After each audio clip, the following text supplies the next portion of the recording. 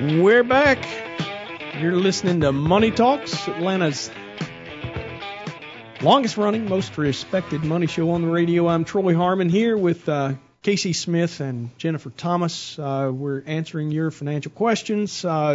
Anyway, if you've got questions for us, financial questions, you can reach us at 770-429-9166. That's our direct line. You can get a human being on that one. If you just want to call, leave your message on our hotline. We'll play it and answer it right behind that. It's 1-855-429-9166. You can also email us at drgene@hensler.com. That's spelled HENSSLER.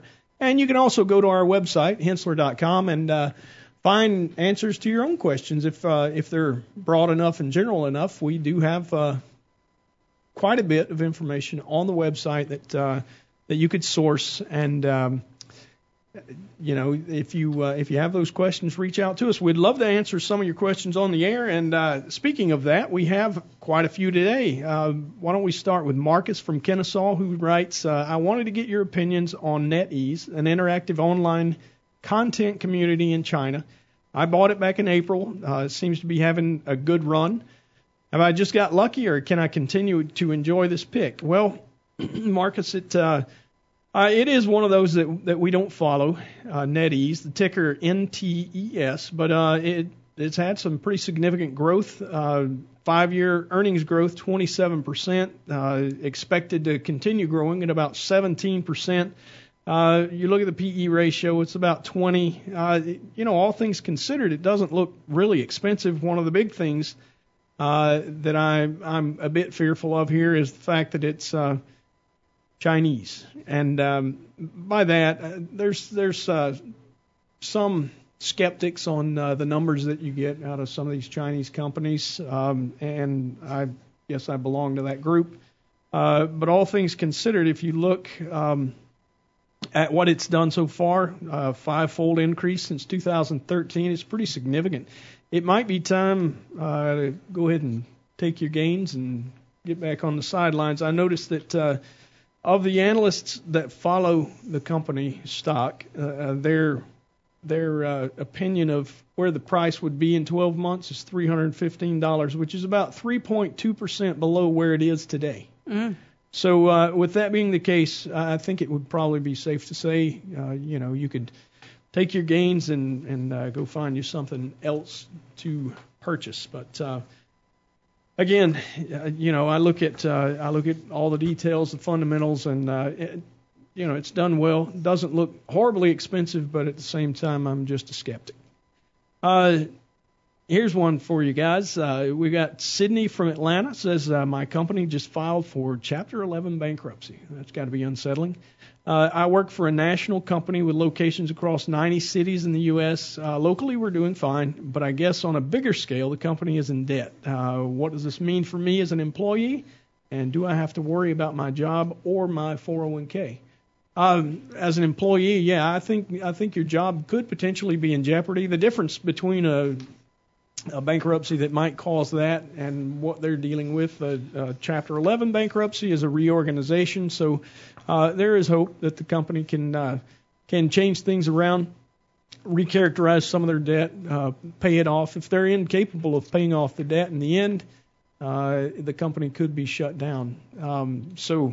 It's not the best of situations. However, the good news is on the 401k side, that is protected by our friend ERISA, the Employee Retirement Income Security Act. Right. Basically protects 401k plans. It basically does not let the company have access to your 401k plan. They can't use that money to pay off debts of the company or anything like right. that. So that it's all held in trust for your benefit, and it's your money. So you likely will not lose, your contributions or the vested contributions of your employer. But if they do reorganize and they're able to, keep the doors open, they may cut back your match. If you're getting a match, they may, use that to help fund the operations. Right. Those are the kind of things that we would see. Yeah. If you could, you might not see salary increases for a while, all kinds of, there are some impacts even without losing your job that, could happen. Be negative economically for you. Yes, Correct. Absolutely. Yeah, so all things considered, I think, our consensus is the 401k is safe as far as what you've put in so far. You might not get as much match. And, at the same time, it's surely not the most ideal of situations to be working for a company that is in bankruptcy protection. So, it's not the growth that you would really want. The best position is being in a growing industry and a growing company, and you expanding your knowledge and abilities at the same time. So, if you have a situation. With the market being where it is, it's kind of surprising to see Chapter 11. There's not as many of them as there right. are. That is true. It's something that you would want to follow as much as you could and, try to stay on top of where the company is, update your resume, make sure that you're, able to go out and market yourself. You have options, right? Mm-hmm. Exactly. Yeah, that would be a great idea. And even if it wasn't a 401k, if you're talking about an old defined benefit retirement plan, they're protected by regulators as well. And quite often we get that question: is my retirement safe? My company's dealing with this or that, and I have a benefit package that is different than a 401k, and most of the time the answer there is, they're safe too. So, the regulators try to protect a lot of that as well. We've got a question about a very common topic these days from Aaron in Midtown. He says, if the tax reform passes, what do you think we can expect from the markets? The year-to-date rally has been phenomenal. I can't imagine a repeat of this year. Well, 2013, the market was up 32%, and there was no hope in sight of any sort of regulation. So, we had a bit of a different situation then. The valuations weren't quite what they are. But we've talked all this year about the fact that tax reform and other regulatory reforms are what have been driving this rally. And we believe that it would continue just depending on what we see. So it's really not exactly clear what the final tax plan is going to be. I know some of the news was leaked this week, talking about a 21% top tax bracket for corporations, 37% for individuals. Lots been made of who pays what, and some say that the top taxpayers are getting a break. Some say the middle class is going to have to pay more. Yeah, it's still a little bit uncertain as to what the outcome is going to be from an individual standpoint. I think it definitely benefits corporations if they get it done. And the question that we've had up until recently has been, well, what happens to the market if it doesn't pass? Because it looked kind of shaky there for a while. Looks like now there's a much better chance of them getting some type of reform through. And when that was announced, when it was reported, we didn't see the market jump huge. Yeah. So I believe that a lot of it's already kind of baked into the equation. Yeah, but even looking at fundamentals of these companies, and as Troy, you've been studying this all year, and it's while there's a good bit of the market that has priced in tax reform already. Right. Some of this growth that we've seen since the Trump election has been based on fundamentals of these companies, just selling more products and earnings growing their earnings. Right. And it's even gotten to the point where they're growing their earnings not artificially. They've been able to do it by increasing sales growth, not just by driving the bottom line higher. For a long time, from the bottom of the market, we had more or less flat. No growth in revenue, but you would see these companies becoming more and more lean. And to your point, Casey, we've been seeing somewhere between 3 and 6% top line growth across the market as a whole. When you look at information technology, it's a point that I've made several times on the air. Earnings have been awesome. Yeah. And so while some of the stock appreciation has probably got the Trump bump effect from just being, like we talked about, reduced regulation, tax reform, all those positive things for the economy. Just the fundamentals of the companies is what's causing the price to go higher more than anything. So whether or not they pass tax reform, I would expect that the market to continue to operate off the fundamentals. That's what we actually prefer for sure. In the long term, that's what you would expect. I guess short term, you never know. I mean, It can be driven by news and. I mean, you ever heard of a bubble? Maybe even Bitcoin. I mean, I throw that out there as kind of a for instance, but reality is emotions can get carried away, and you can see weird things happen in financial markets. Well, and that the Bitcoin phenomenon is interesting to me because that clearly looks like a bubble. Right. Whether or not it is at this point, I guess it's still a little bit uncertain, but has all the makings of the tulip bubble back in the 1600s. Yeah. So, but it's surely not related to tax at all. No, whatsoever. No, it's not. Yeah. But so I mean, a lot of times you see these bull markets that get killed. Just the fact that people are still questioning when is it going to come down kind of gives me reassurance that we've got some room to run on it. Yeah. And the minute people start worrying or start thinking that it's never going to come down is when it's going to come back. Right. Yeah. Well, what we've seen this week, like I say, we had the Fed come out. They raised interest rates 25 bips, but they also said that we don't have significant inflation. Yep. We've got earnings growing very strong. Usually what you see is economic growth pick up, and there's a lag effect. You start beginning to see inflation. After inflation gets to a certain point, then the Fed begins to move to keep it in check. If I was just throwing out an estimate, probably at least another year and a half of pretty significant growth in the economy, before we had to see the Fed really get too crazy and bring rates up to the point where it has to throttle the economy. So economic growth looks pretty good right now. Yeah, and that's what the Republicans and the White House are saying, that this tax bill should stimulate the economy even further and allow us to get to a point where GDP is growing at a much faster rate than it has been over the past 8 to 10 years. Right. Because what are we at, like 2.5% on GDP? Well, 3% in the last recorded measurement. Okay. So and then it's expected to get higher even into 2018, early 2018. So yeah, and Trump wants to get it into 4+%, and yeah, I would be surprised if we got that far.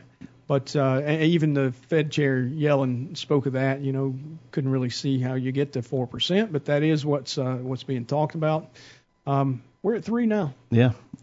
Well, I mean, the fact that you've got low unemployment but still no inflation, I mean, that kind of indicates that there's still some room for wage growth. Sure. And once you start seeing that, you should see people start to spend more money, and then that's when the inflation kicks in. So right. And the consumer's healthy. I mean, we saw retail sales were positive in November, better than expected.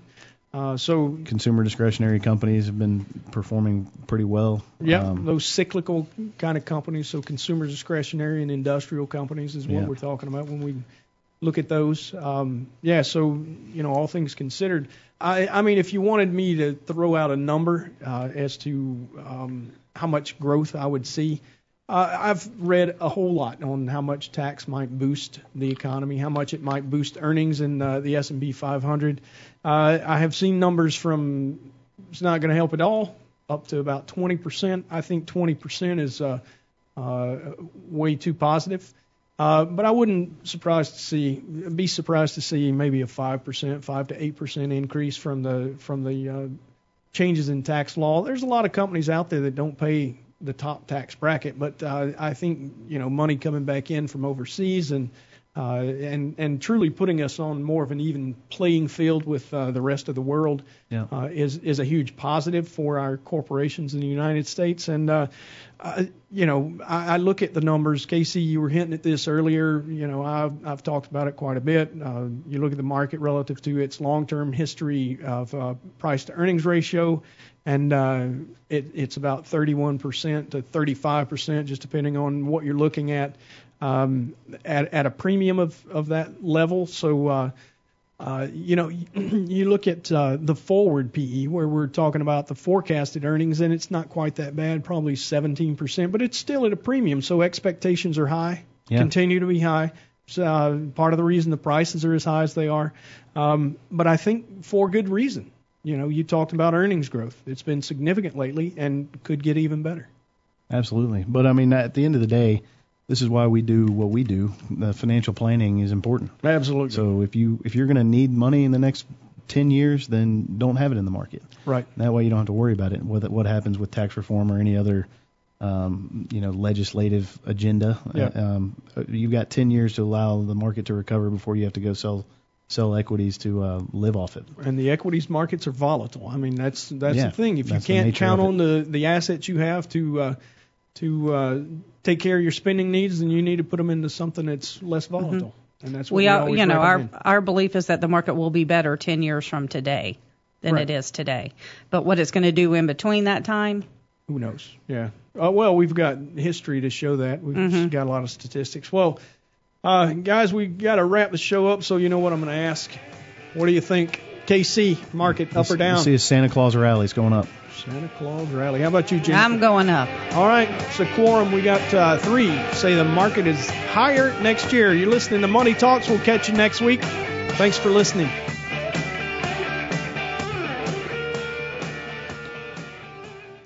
All material presented is compiled from sources believed to be reliable and current, but accuracy cannot be guaranteed. The contents are intended for general information purposes only. Information provided should not be the sole basis in making any decisions and is not intended to replace the advice of a qualified professional, such as a tax consultant, insurance advisor, or attorney. Although this material is designed to provide accurate and authoritative information with respect to the subject matter, it may not apply in all situations. This is not to be construed as an offer to buy or sell any financial instruments. It is not our intention to state, indicate, or imply in any manner that current or past results are indicative of future profitability or expectations. Portfolio holdings discussed are subject to change. There is no guarantee that in the future these securities will be held in Hensler accounts. As with all investments, there are associated inherent risks. Please obtain and review all financial material carefully before investing. Hensler is not licensed to offer or sell insurance products.